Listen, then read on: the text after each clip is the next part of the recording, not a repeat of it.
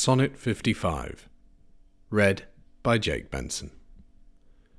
Not marble, nor the gilded monuments of princes shall outlive this powerful rhyme, but you shall shine more bright in these contents than unswept stone besmeared with sluttish time.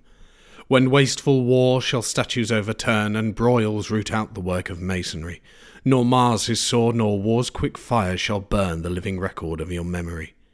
'Gainst death and all oblivious enmity shall you pace forth. Your praise shall still find room even in the eyes of all posterity that wear this world out to the ending doom. So, till the judgment that yourself arise, you live in this, and dwell in lovers' eyes.